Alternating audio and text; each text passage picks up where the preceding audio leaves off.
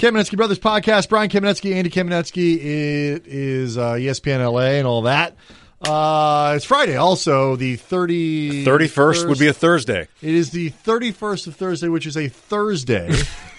I think you just called this the 31st of Thursday. It's actually the 31st of May. Hold on. I can independently verify that both of those things are true. I'm looking at my calendar. Mm-hmm. It is, in fact, the 31st of May, and Thursday is not a month. No. All right. We do real journalism here. Yeah. So the finals start tonight, Andy, and us and Ben Dietrich. We do all the important journalism. And we're going to get to that. We're going to get to that because, by the way, that story is bananas. So we'll talk about that. And I think if you combine the work that Ben and you and I have done over the last couple days, it's pretty substantial. Mm-hmm. So we'll do that. LiAngelo Ball was in the Lakers facility working out. Yeah, we were both there. We'll tell you how that went and whether or not he's going to be a Laker.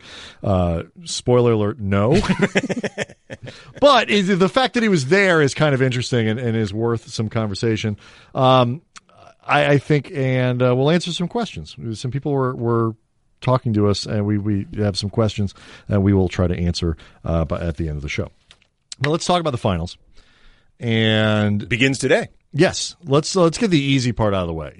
Most people, Vegas on down, think the Cavs have basically no realistic chance of winning this series? Andy Kamenetzky, do you agree?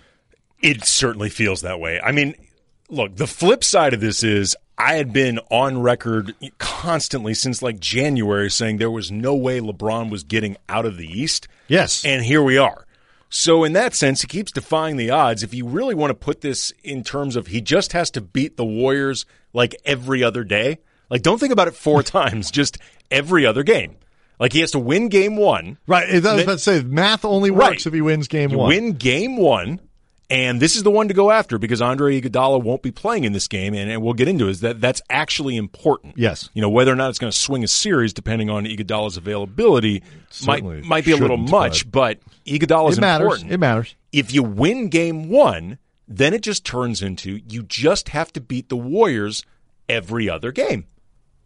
Not so hard. Yeah, it's not going to happen. I don't think so. No. I give him like a 15% chance of winning or something. Like this assumes that like Steph doesn't roll an ankle and Klay doesn't get hit by a bus or something like that. Guys don't decide not to show up. Assuming an intact Golden State team, even with Kevin Love back, they're just way better. Yes. And this is what I think is fascinating about this series and the playoffs generally is it's not so much what this is going to look like. And I'm more interested in seeing this just because LeBron beating Golden State to me, as unlikely as I think it is so remarkable that I'd rather see him try than see Boston try. Like I found that to be less interesting.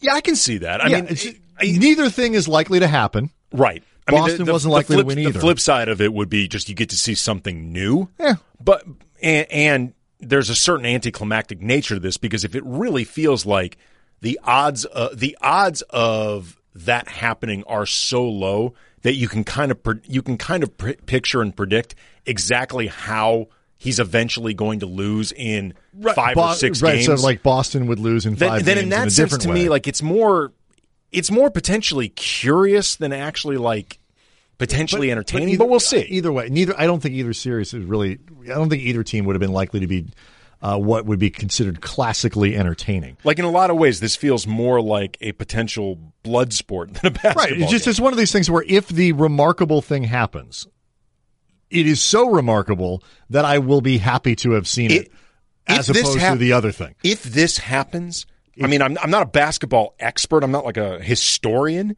But certainly modern NBA history, I think I know reasonably well. Greatest upset of all time in the NBA, I think, in the NBA final.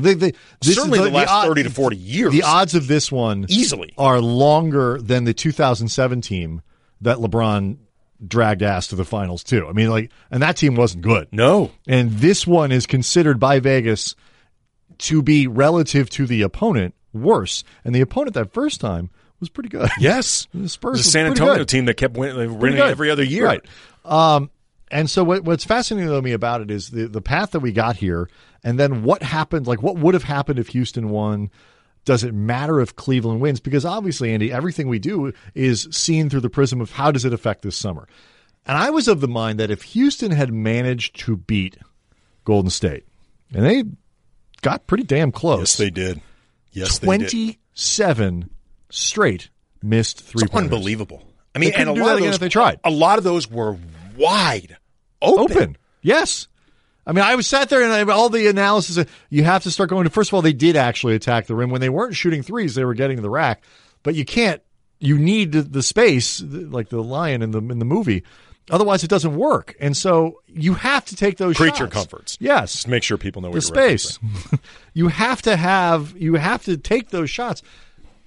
This is professional basketball. You just expect at some point two of them will go in. It's unbelievable. Something. So I didn't have a problem with how they did that. But if Houston had won, does Golden State decide, oh, okay, well, we don't want to sink $1 billion into this team going forward? Or do they get over some of the complacency and basically come back next year and maybe for 2 years and completely torch the league? I tend to think it was the latter more than the former. So in some ways, Houston probably never gets this close again. I mean, maybe, depends on what happens this summer. That happens this summer, I guess, if they get LeBron. Yeah, I mean, there's a lot of talk. Even if they don't get LeBron, getting someone. Maybe. But let's just say this Houston team, as constructed, probably doesn't get this close ever again. So it's sad for them. It's probably better for the rest of the league that Golden State got by and now can play an imperfect finals against a pretty ordinary Cleveland team, save LeBron, and come back next year without having to have changed their habits. So if you're an up-and-coming team trying to, knock this group off next year, as the Lakers in theory could be, depending on how free agency goes, this is probably the result you wanted. Yeah, and then speaking of that free agency, the other side of it, with Cleveland and LeBron linked to everybody, like it's because LeBron has literally every single option available to him because nobody's going to say no to LeBron. LeBron can make mountains move as far as the rosters that he wants or whatever. Daryl Morey's got to play. The Houston thing, for example, is something people go, how exactly is that going to work? Daryl Morey has 10,000 scenarios. Yeah, I mean, every single team in the league, including the one that he's currently on, will move heaven and earth to keep LeBron happy. So because of that, when you can do whatever you want, like the idea of I could see LeBron staying in Cleveland if his team gets waxed. I could see LeBron leaving Cleveland if they gets waxed. I could see him staying if they win a championship. I could see him leaving. I don't think the results of this series have any impact. But that's what makes it so fascinating. That's what makes it really, in that sense, sort of the storyline within the game. Like, people are going to be trying to read tea leaves based on every single game, every single quarter, and I think they're all just screaming into the wind. Right, I don't think they know what they're talking about. The reality of it is even if Cleveland manages to pull this off, first of all, you want to leave the ultimate mic drop moment. I mean, LeBron James, just beat the Golden State Warriors. Yeah, I don't know. Again. And you know what? Because of that, now twice Cleveland, I don't owe you mother bleepers anything else for the rest of my life. I don't think Cleveland, if he left after winning another title again, like over that team, nobody would be grudging. No, of course not. But the point I was getting at is, even if he does it, it doesn't change the fundamentals of what this Cleveland team will be, right, which is why he could win and still exactly. leave. That's my point. It's crazy. Where I do think it mattered, but he also might say, you know what? We just won a championship. I don't want to walk away from a team that just won. We'll figure it out. Look at what just happened this year. It comes down to I want to stay in Cleveland. I don't want to stay in Cleveland. Yeah. I think this team can build in the way that I want it to build and be competitive in the way or I don't. Houston, I think, was an interesting thing because let's say Houston gets to the finals. Presumably they would have won. Does LeBron, would they bust up that team to bring in LeBron and if they won a title? And then would LeBron go join a team that just won? Would he do the Kevin Durant? Right. Essentially. I don't know. But that becomes the politics of that become much more difficult to kind of diagnose. Whereas now Houston can be like, look, we came short again. Whether it's Chris Paul is going to need more help, we need a third star, whatever it is. Clearly the formula we have doesn't work. LeBron can join that group and still have to overcome the Warriors without having to suffer the KD narrative. And so Houston remains live in ways that they may not have before. Philly, let's hold on for a second because that gets to the Colangelo stuff. So let's wait. But I think LeBron can decide where he wants to go after the finals is over because he doesn't need to have made a choice because the groundwork for anything he wants to do has already been laid. His people know exactly what will happen if he comes to LA, what they'll request in terms of trades, who's going to go where, and all that stuff. If he's going to Houston, he can have 5 plans laid out. He can put deposits down on 5 different private schools. He can do all these things, houses. He's a billionaire. He can do whatever he wants, and he has the influence to get the league to do what he wants. And now Golden State is sort of made for next year. They're not going to bust up this team if they win. No. So, we're kind of looking at that part of it stays stable, and then it just gets to where's LeBron's going to go. So we're back to where we started in a lot of ways. I was thinking about with this series, because the odds of the Cavaliers actually winning this thing, LeBron leading this group, it's not even worth doing the hypothetically at extended time. But I feel like if LeBron could just push this thing to 7 games, push it to 7, that to me, I mean, it's not the same thing as winning a championship. These are grown-ass adults, but it is damn near as respectable if you can push this thing to 7 games. Because the only way it happens is if he's averaging 38, it's like 11, and 12. It's like when Rocky makes the goal of, I just want to go to the distance with Creed. He's like, I'm not as good as this guy. I can't beat him. But I just want to go all 12 rounds. Nobody's ever done that before. LeBron going 7 games with this team. It will be interesting, though. I mean, they got it. Speaking of going 7 games, they got to capitalize on Iguodala being out. I saw something pretty interesting on a stat from Sports Illustrated. Golden State, over the course of the last 3 finals, plus 141 when Iguodala's on the court, minus 68 when he's out. He matters. He matters a lot, particularly when you're talking about a matchup with LeBron. Yeah, he matters. So we'll see. On both sides of the ball, he matters. But, I mean, Iguodala being out, if nothing else, gives Cleveland a bit of an opening to win this first game. Set a tone. There's a window there. So hopefully it's competitive. I'd like to see it be competitive. I want to watch LeBron. I want to see what he does. Philadelphia was leading the Vegas odds of the LeBron James destinations this week. Before, was he real? Yes, he was. Philadelphia actually. Philly was. Last I saw was Cleveland. Philly jumped Cleveland? Philly jumped Cleveland. Interesting. It went Philly, Cleveland, Houston. I don't have it in front of me. I probably should, but I don't. And then the Lakers? I could pause. And then the Lakers. Okay. But it's something like that. But Philly was in front, at least by this one odds maker. Wow. Then the Brian Colangelo story hit. And without relaying the whole thing, I mean, if you haven't read it in exhaustive detail, Ben Dietrich at the Ringers. You sound like mom at the Facebook. Are you guys on the Twitter? Ben Dietrich at the Ringer. Mom, by the way, recently emailed both of us, letting us know she just heard that Dennis Rodman lives in Newport Beach. I don't know what to do with this with this email. I look don't him up. I mean, I didn't even respond. I didn't know what to do with that. Does he hang with Kobe? I don't know. If you missed the news in exhaustive detail, there are 5 burner Twitter accounts, which for people now is basically the account you use on Twitter to respond to people in a voice that isn't theoretically your own, in a hidden identity. To lurk and to respond. Right, as opposed to a burner phone that you use to have an affair, slightly different. Or criminality. Let's not leave that out. That's true. But unpacking all of these things, Colangelo has admitted that he has that one of those things are linked. One of the accounts was linked to him, and it's one that actually is fairly common where you set up an account. You're just following people so you can have everything consolidated in one place, but he wasn't using it to respond.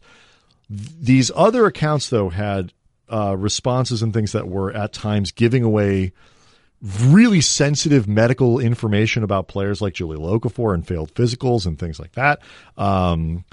Had non-kind things to say about some of his own players like Joel Embiid, particularly Markelle Fultz. Up and down, just all kinds of crazy stuff, and a lot of stuff that was, shockingly, negative towards Sam Hinkie and also, shockingly, very defensive towards the current Colangelo regime. Oh, and also, too, negative against Masai Ujiri. Yes. Over with the Toronto Raptors, who replaced Brian Colangelo. Right. And running the team. It's nuts. And now the Twitter detectives are out in full force, and there is talk that actually the person, because I keep saying Jerry Colangelo. Brian Colangelo. By the way, we'll get into this.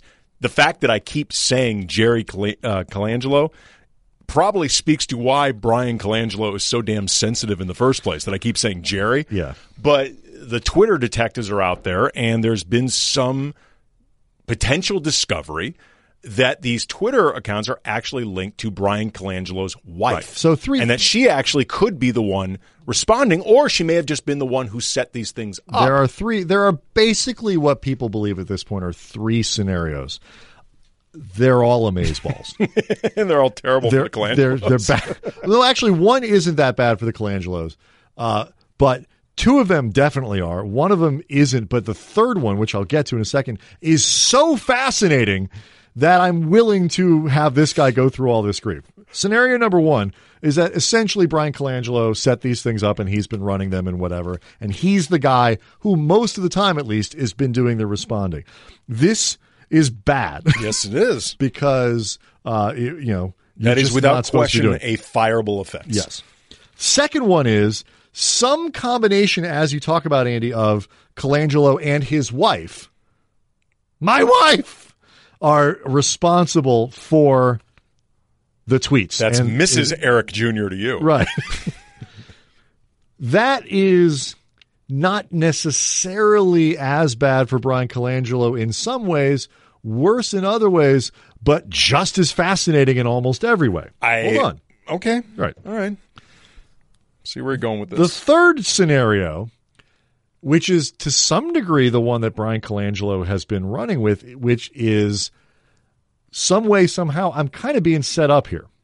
In which case, maybe it's by because Brian Colangelo isn't universally loved in Philly. No. Because he he's not universally loved by anywhere. I was going to say, in that world, he's not a popular guy, as is my understanding. As you can tell by the fact that, even guys like Danny Ainge, Maury, Cuban, a lot of people are throwing shade at this or making jokes, making light. And usually people, coaches don't rip other coaches, GMs don't rip other GMs. It is my understanding. I mean, you and I are not sourced to that degree that we Nobody's know all the coming to his GMs defense. around the league. It is my understanding he is not popular. So the third scenario is he's being set up in what would be the most amazing and meticulous long con in social media history. Like this has been going, like you would have to cultivate this over the course of literally years in ways that I can't believe are true. But if they are, who's that guy? Okay. You know what? I want to know that story as much as I want to know the Colangelo Look, I mean, thing. if that's actually been happening, then obviously you want to see who's that guy? Who would actually take it upon themselves to, what I mean, basically what that guy is basically Kevin Spacey in Seven. Yes, absolutely. Like cuz Kevin Spacey's villain did this stuff for a couple years. Yes. and laid out everything leading up to the point. It's a basketball version of Kevin Spacey that. in Seven. I mean, everything was meticulously planned up to the point where he had the head in the box. Right. To this person's credit, there is no head in the box at this point. The literal well, head. We don't know when this ends. Yeah, we don't know that yet. Presumably. It depends how far he's willing to try to frame Brian Colangelo. That would be too much. I think we could all agree. But let's start with more than likely, it seems like it's some combination of the first two. Yes. I would be stunned if it's not. Either at this way, point. and either way, or some family member that is yet to be revealed. Right. But somebody that is close to the Colangelos, if not with the last name of Colangelo, it feels very. Because one of the clever things that Ben Dietrich did here, and you can read about it at The Ringer. They did their homework on this. Oh, absolutely. They did a lot. Because I had a theory. I had a theory that Ramona shot down based on the homework thing that you're talking about. He contacted the Sixers about two of the accounts, got comment or whatever, at which point the other three, which he didn't tell them that he knew about, went dark. So by alerting the Sixers, the other three were taken essentially offline. That's a tell. That's suspicious. Yeah. And so it certainly points to they should have realized, by the way, there's a good chance he knows about these ones too. Either you lost one layer of potential plausible deniability. Well, just by doing that. He didn't even tell the Sixers about these other accounts. The Sixers as an organization may not have known about the other three when Ben Dietrich contacted. Yeah, but somebody that the Sixers talked to did.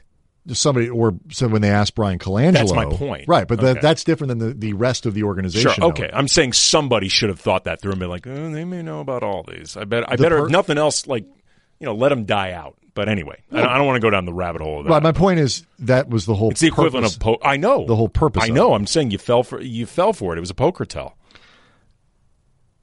Either way, either Brian Colangelo is personally, it seems like, revealing a lot of sensitive state secrets about what's going on, the inner workings of the Sixers. A lot of well-connected Sixers writers are saying things like, here are some things that have been on background that I hadn't even heard about, like some really in-depth stuff. Or he's either doing it himself, or he's, talking about it at home, talking about it with other, like, either is bad. Yeah, there were a theory that, maybe one of his kids did it, which obviously, I guess, exonerates Brian Colangelo in the sense that he didn't set up all these burner accounts. But the flip side is, that means he's telling Jahlil Okafor's medical history to his kids. It's like my take on LiAngelo, Russell, and Nick Young with the Iggy thing. I'm like, what are you telling LiAngelo Russell, who at that point was a 19-year-old that you knew for like 3 months? Like, what are you telling him this stuff for? Yeah, that's on you, Nick. So. That all this stuff is bad. I mean, people are talking about, like, one of the questions that people are asking, and Woj tweeted this out. Like, one of the things people are coming to his defense about is this idea of, if it is Colangelo, like, why would he put himself at risk like this? A, I only ever thought people would put two and two together. But B, why does anybody put themselves at risk for anything? It makes this is the one part of it that makes perfect sense to me, Andy, is that the thing about Twitter in this way is it allows somebody who is consistently under social media attack, as Brian Colangelo is, certain things fair, certain things unfair. The Fultz trade clearly looks like it was a mistake. On the other hand, they did some good stuff at the deadline this year with Ilyasova, and they got Bellinelli, and those were really important acquisitions. A guy like Brian Colangelo can't say certain things. He can't leak certain things. He can't, because even if you do things on background, if a certain There's piece only of so many people who would know correct, and inside the organization, around the league, people can generally figure out where a piece of information came from. But if he's doing it this way, it allows him to defend himself, even if it's to no one and no one knows who it is. And that defense may or may not get out. And you could tell, at least whoever's doing this was trying, recommending beat writers, go ask certain questions of certain people. At the very least, he can. He's defending himself. I can put out the other side of the argument that is the quote unquote truth. Okay, I have no problem at all believing that a person who didn't think he would get caught. Which, again, is why does anybody do anything? And by the way, probably the odds were probably really strong that he would. I mean, if not for some either one or a couple or some seriously obsessive followers of these, probably 95, 99% of the time, you probably would get away with something like this. That human impulse of it, I find to be the most understandable and relatable part of this entire story. And if it's his wife, I really get it, because wives, girlfriends, whatever, tend to be even more defensive of their spouses. We see that all the time, whether it's, what's her name? Tom Brady's. Giselle. We've seen it with Aisha Curry. Right. All these people, the crazy lady in Miami with the crazy defensive back, like that couple. Oh, God. Right. You remember who I'm talking about. Yes, I know exactly. Grimes. Yes. Like, Mika Grimes. Yes. Like those people seemed insane. And you know what thought, though, popped into my head? Because you're right. There are a lot of public figures who have their significant others come out in these sort of ways, whether publicly or private. Roger Goodell's wife had a burner account defending him. What the thought that popped in my head, though, was there is no way in hell my wife would ever bother defending me and my job. My wife thinks my job is too annoying and too stupid. No, my wife would have her public Twitter account, which she has, and would use it to insult my work. Yes. Call me an idiot. If Eggs were saying this crap about me on Twitter, my wife would, I think, secretly hope maybe it'll get bad enough that he'll find a different line of work. I mean, we'll do something else. She probably is one of those. That's the one part of the story that I think people aren't giving enough credit to, which is like this. It's too much to risk. No, it's not, because he didn't think he would get. And the psychology of it is just makes so much sense to me. Look at the stuff that Roseanne was tweeting under her name, thinking that she wasn't going to face any type of repercussions. Right. But you think about like in your relationships, well, all the things that you wish you could just either say or you come home and not that this would ever happen to you or me, but you come home and you've apparently done something wrong and you don't think you did it wrong, Andy. You don't think you did the laundry or put the things in the dishwasher or maybe, clean the kitchen in the wrong way. You thought maybe you were helping out and doing something nice. If this all sounds too personal. It's all hypothetical. Hypothetically. Yes. Would never happen in my house. No. Think of all the things that you wish you could say to defend yourself, but that you can't, you don't, because it's just context makes it so it's either not worth the battle or whatever it is. Now picture your job as something where it's constant. It's a barrage of like when I leave the house. If my wife was upset about how I did X, Y, and Z, and I think it's unfair, I show up to the studio, Bergman doesn't get on me about how I did the laundry. Amanda doesn't do it. And so it's like I can leave that behind. But like there's nowhere Colangelo can go short of staying off of social media, which would be the smart thing, but it's difficult to do. It's hard to ignore what everybody's saying about you, particularly when narrative impacts the way you can do your job. And particularly, too, when – and this definitely plays a role in it – when you're Brian Colangelo and you are part of modern basketball royalty and your dad is a legend, and you've run multiple front offices, you've got connections to the Olympics, and you're not like a made man the way your dad is, but you're a part of all this, and right now you're in a great situation. But this incident, though, speaks to the insecurity that you're still going to feel when that run, the 7 seconds or less run in Phoenix. All the credit goes to either Mike D'Antoni or Steve Nash. Nobody ever talks about the way you constructed the roster.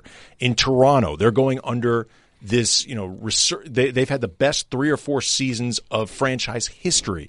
And everybody talks about Masai, and nobody ever talks Dwayne about Casey you. And now all you ever hear about is trust the process. Your star player won't shut up about Sam Hinkie. And it's clear that, all these people that were there before you still worship at the altar of Sam Hinkie. Basketball, Twitter, NBA writers, everybody is rooting for the Sixers to be great, not because they want the Sixers to be great necessarily. They want the process to right. They want Hinkie to be validated. So you have, even as a member of basketball royalty, even knowing that if you lost this job, you'd find another one in 5 seconds. I mean, your family is so connected. The league actually brought your dad in to this organization. You still have insecurity and rabbit ears that lead to either you or your wife, or maybe both, setting up burner accounts to yell at Eggs. I get it. I completely get it. And it's the most humanizing aspect of all this. But the question becomes, like, what happens? I mean, again, LeBron James, Vegas thought, at least, was that was the odds-on favorite for destination. He can't possibly go there if Colangelo is still working there. I mean, there's a lot to unpack.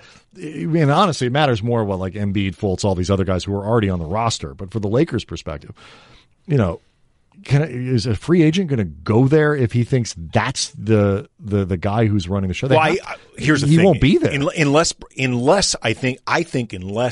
Brian Colangelo is definitively proven as not having been involved with this in any way at all. He's going to be fired. He's going to be fired. And you know what? You can make the argument, because you said the third scenario isn't bad for Brian Colangelo.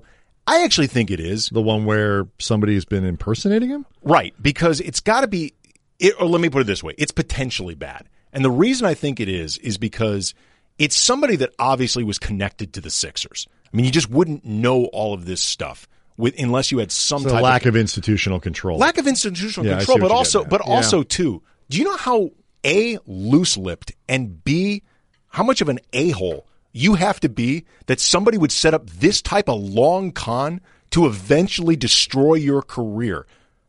It says something about you if somebody would actually go through this type of efforting. It does, but at least you weren't directly responsible. You weren't directly responsible of it, either. But it makes you think twice if you're the Sixers about, okay, is this really the guy that we run? Yeah. He ain't Jerry. You know what I'm saying? Like, even that, I think, isn't good if you're Brian Colangelo, because it does speak to who the guy is. The opportunity to bring his own GM. Yeah, but I mean, David Griffin's still out there. David Griffin is still out there, but I floated the conspiracy theory to Ramona about they broke this purposely at this point so that Colangelo would get fired at a time where LeBron could then bring in his own guy. And she pointed out, the Ringer's been on this for months, to which I replied, that's probably true. It's hard to do all this reporting in 36 hours.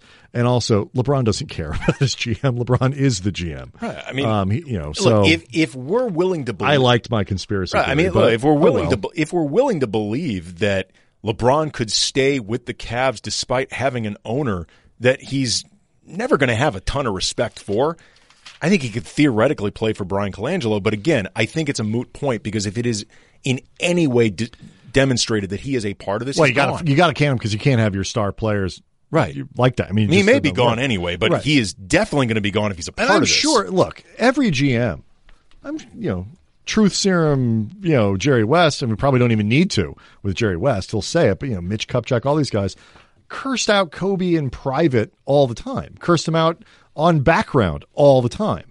But it never would have ever been connected in the same way that something like this would be, in such a chicken bleep kind of way, too, where you're doing it in this passive-aggressive Twitter. It's just not going to work. Part of being a public figure of any kind with an entity that people care about, and that would be being a general manager of a popular professional sports team, is sometimes you just got to eat it.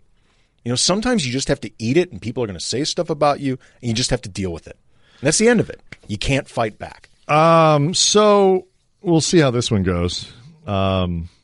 Man, did this really swoop in. We got there's a great list of the strangest stories of the 2017-2018 basketball season. It has been a nutty year. It's been a crazy year. Well, if we can get to it, I want to talk about this that Jared Dubbin put out, and it was on his Twitter feed, and I think it was turned into a Slate story, or the other way around. I'm not sure, but either way, like, this swooped in right at the end and took the top spot for what everybody thought was a really predictable and boring season, because we did end up in the end with the exact same finals and basically the same semifinals as we all thought we were going to get. So people are like, oh, the NBA is too predictable and too boring.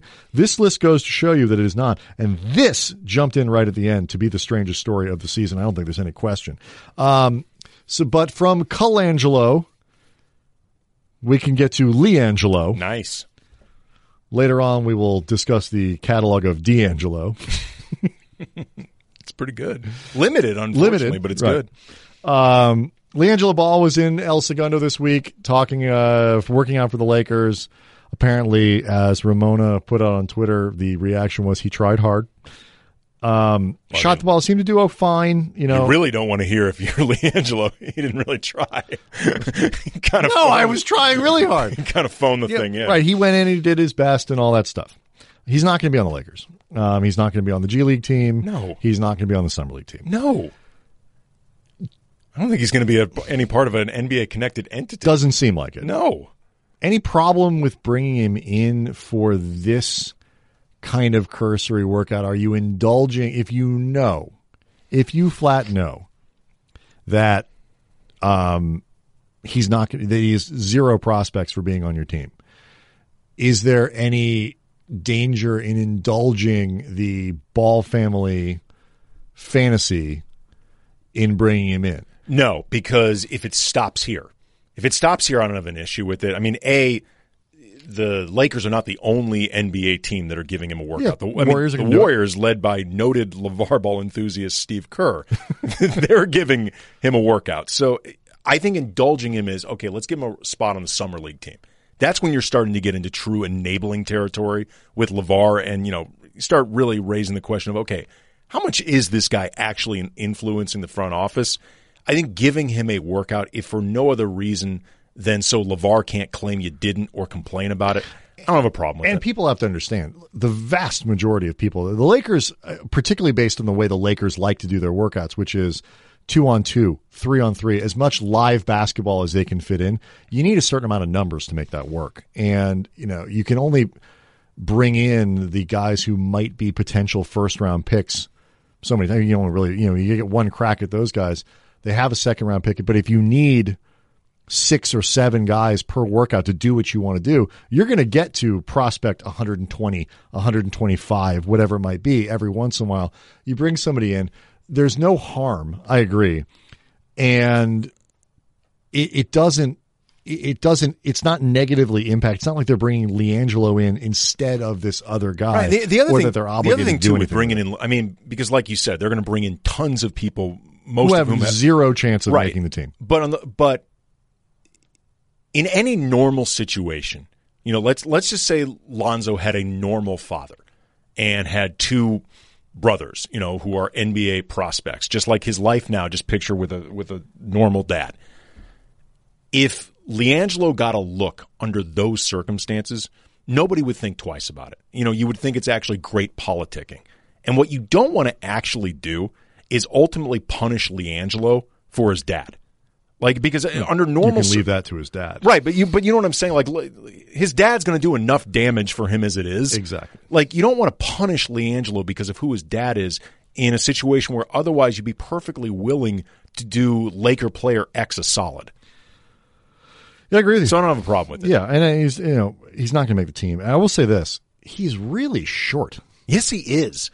And we all picked up on this. He's not 6'5". No, and this is part of the. I don't think going to be people like, well, he just got measured. I don't care. I mean, those things lie all the time. He might be 6'5" in shoes, maybe. How many shoes? Right. How many is he wearing? With the lifting and all that kind of stuff. But I mean, man, he looked like an awfully granted, stocky guys look shorter. But he didn't look 6'5". But we were also, too, we were looking at him, he was standing next to Mike Bresnahan, who covers the team for Spectrum.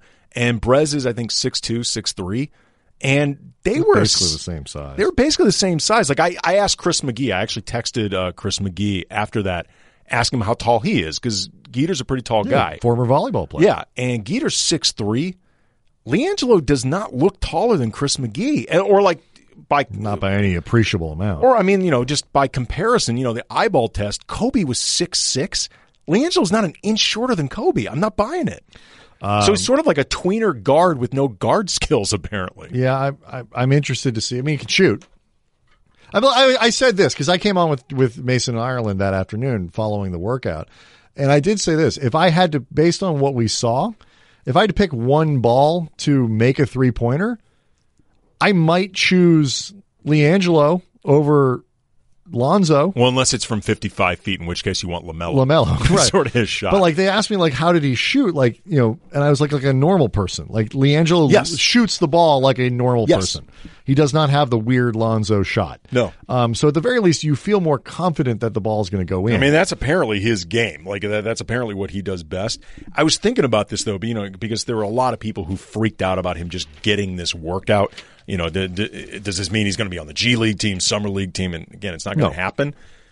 LeVar effed this up in the sense of he should have had LiAngelo go straight to the G League last year when the Lakers were still in Lonzo as transcendent face of the organization mode.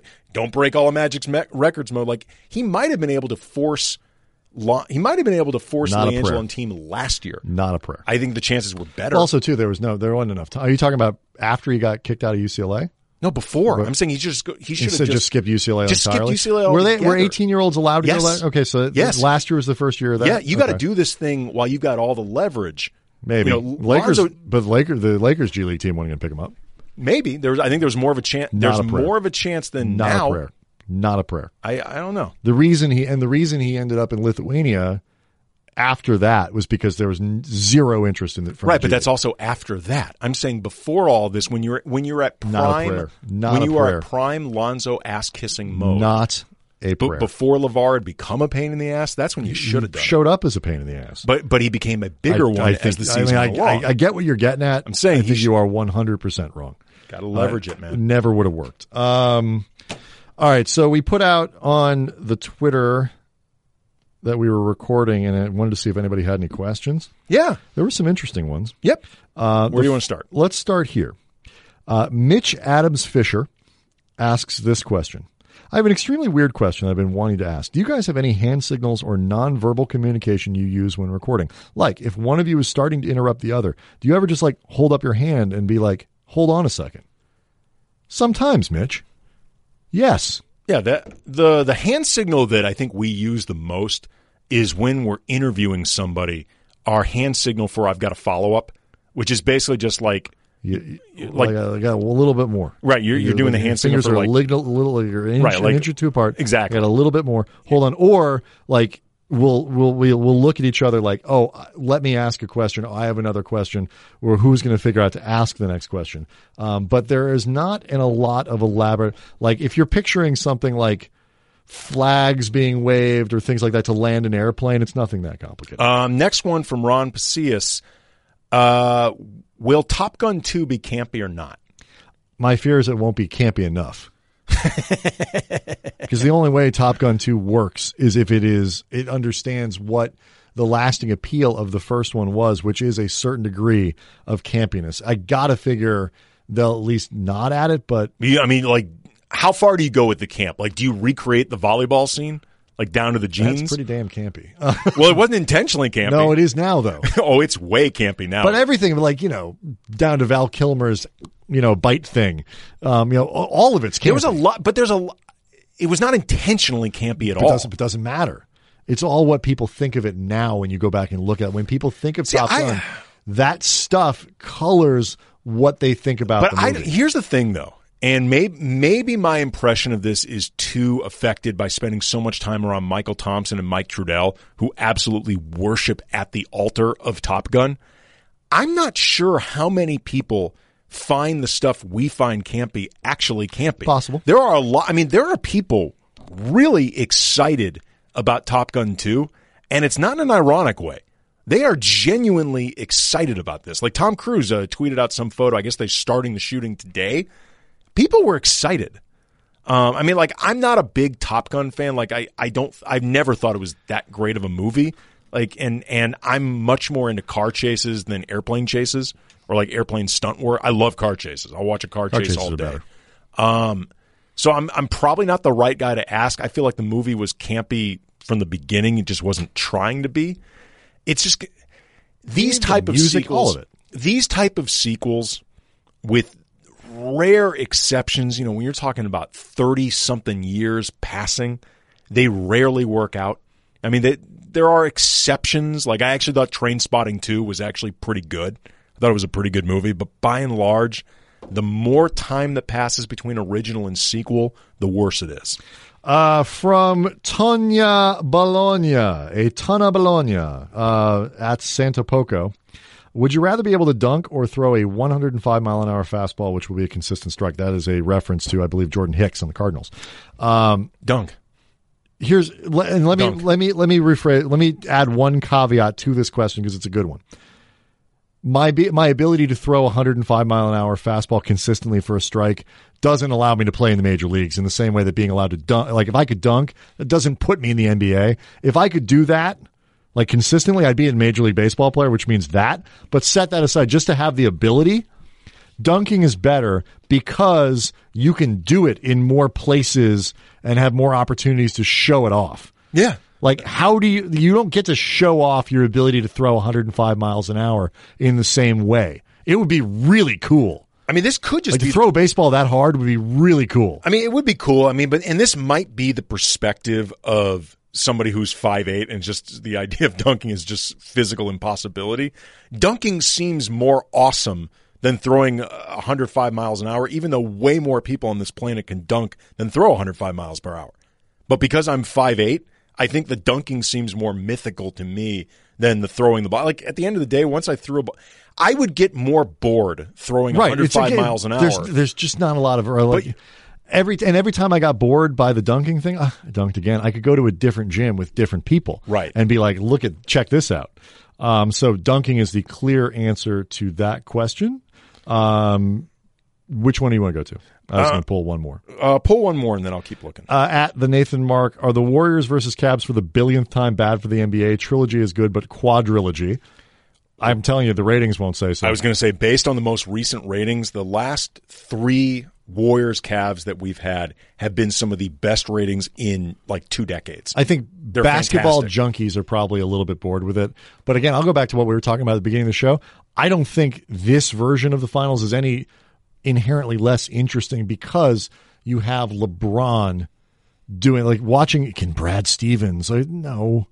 Ultimately, we're talking about stars and a star-driven game. And can LeBron do the most amazing thing in NBA history is a cooler thing to watch. And then the last one I have is from @HarmonDanger. How many burner accounts do you each have, and do you share those too? The last part of that sounds gross if you're talking about the affair kind, but if you're just talking about the basketball burners, like people who have negative things to say about the Kamenetzky brothers, and we have accounts where we type back at them. Should we share one? Should we open a burner account and share one? Here's how we should do it. We should open a burner account of a different set of brothers. Like the Sklars. Right, the Sklars, or we'll pretend we're Randy and Jason. And it's funny, I actually grew up with them. Constantly come to our defense. You know what? And criticize major media outlets for not giving us bigger, high-paying jobs. You know what ultimately would be our downfall with the burner account that we share? We'd sign it. like somebody ours instead of Randy or Jason. We'd sign. Well, no, I mean the problem is you and I, because like everybody on Twitter, it's all look at me. Everybody's ego driven. Everybody sends out a tweet and is immediately excited to see how many likes or retweets it gets. So both of us would be too ego driven to send out what we know is an amazing tweet and without the signature. Right. And also, I'd want credit. We're also we'd screw it up. Yeah. Way too disorganized. You're on the wrong thing. We do the Skip Bayless, where Skip Bayless's burner account under the name of Skip Bayless complimented Skip Bayless on being so awesome because he just got it wrong. That was awesome. It was awesome, but it's like, again, it's one of the most, supposedly, I never met him. I don't like his work. Supposedly, Skip Bayless is a very nice person. Like, people who have worked with him say he's very nice, but like, he doesn't need to defend himself in that way. He's one of the most dominant voices in sports. He makes a ton of money. And he makes a ton of money because he is so, I hope, purposely polarizing. So if you're being purposely polarizing, again, why are you looking at your Twitter mentions? Right. Why are you bothering to see who's getting upset at yourself and defending you? But yet, people, if they feel like they're being treated unfairly or whatever, and again, I've heard people say, no, Skip believes in what he believes. It's not a shtick, whatever.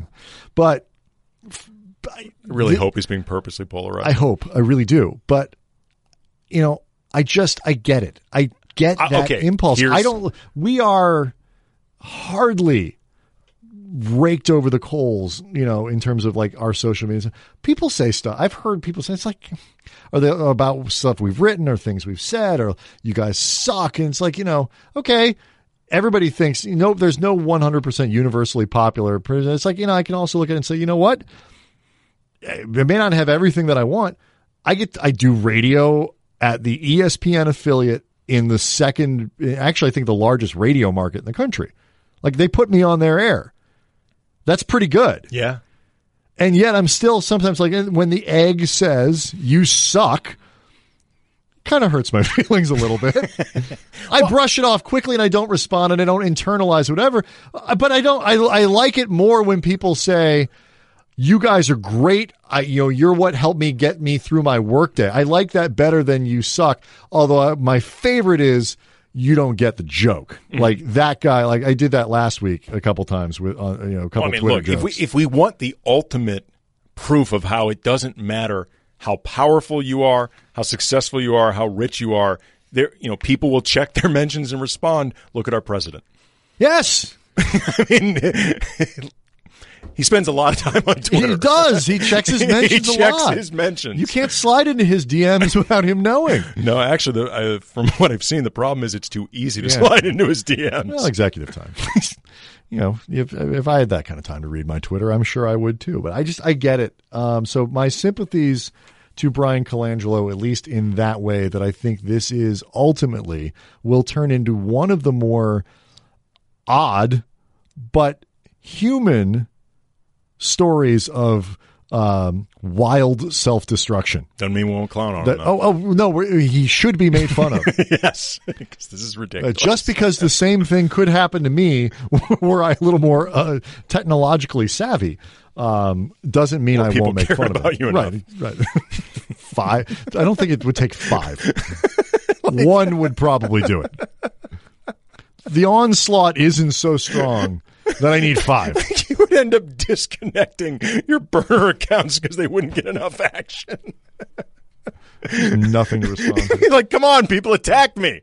Bring it. All right, so by next week, I feel like the finals could be over. I don't know if that's technically true, but it feels Depends like a lot on when we record next. Yeah. But we can start getting into Laker stuff, free agency, because we'll have a better idea of where things are going, who they might be drafting. We'll get into some of these what the Lakers should be doing questions. But I can't think of anything else. Nope. We'll tweet out this Jared Dubin story because it's really funny. And it will remind you that this league is the best league because even though the answer that we all knew was coming actually came, it was still a fascinating season. No league is more entertaining. God bless the NBA. Yep. So, all right, we'll see everybody next time.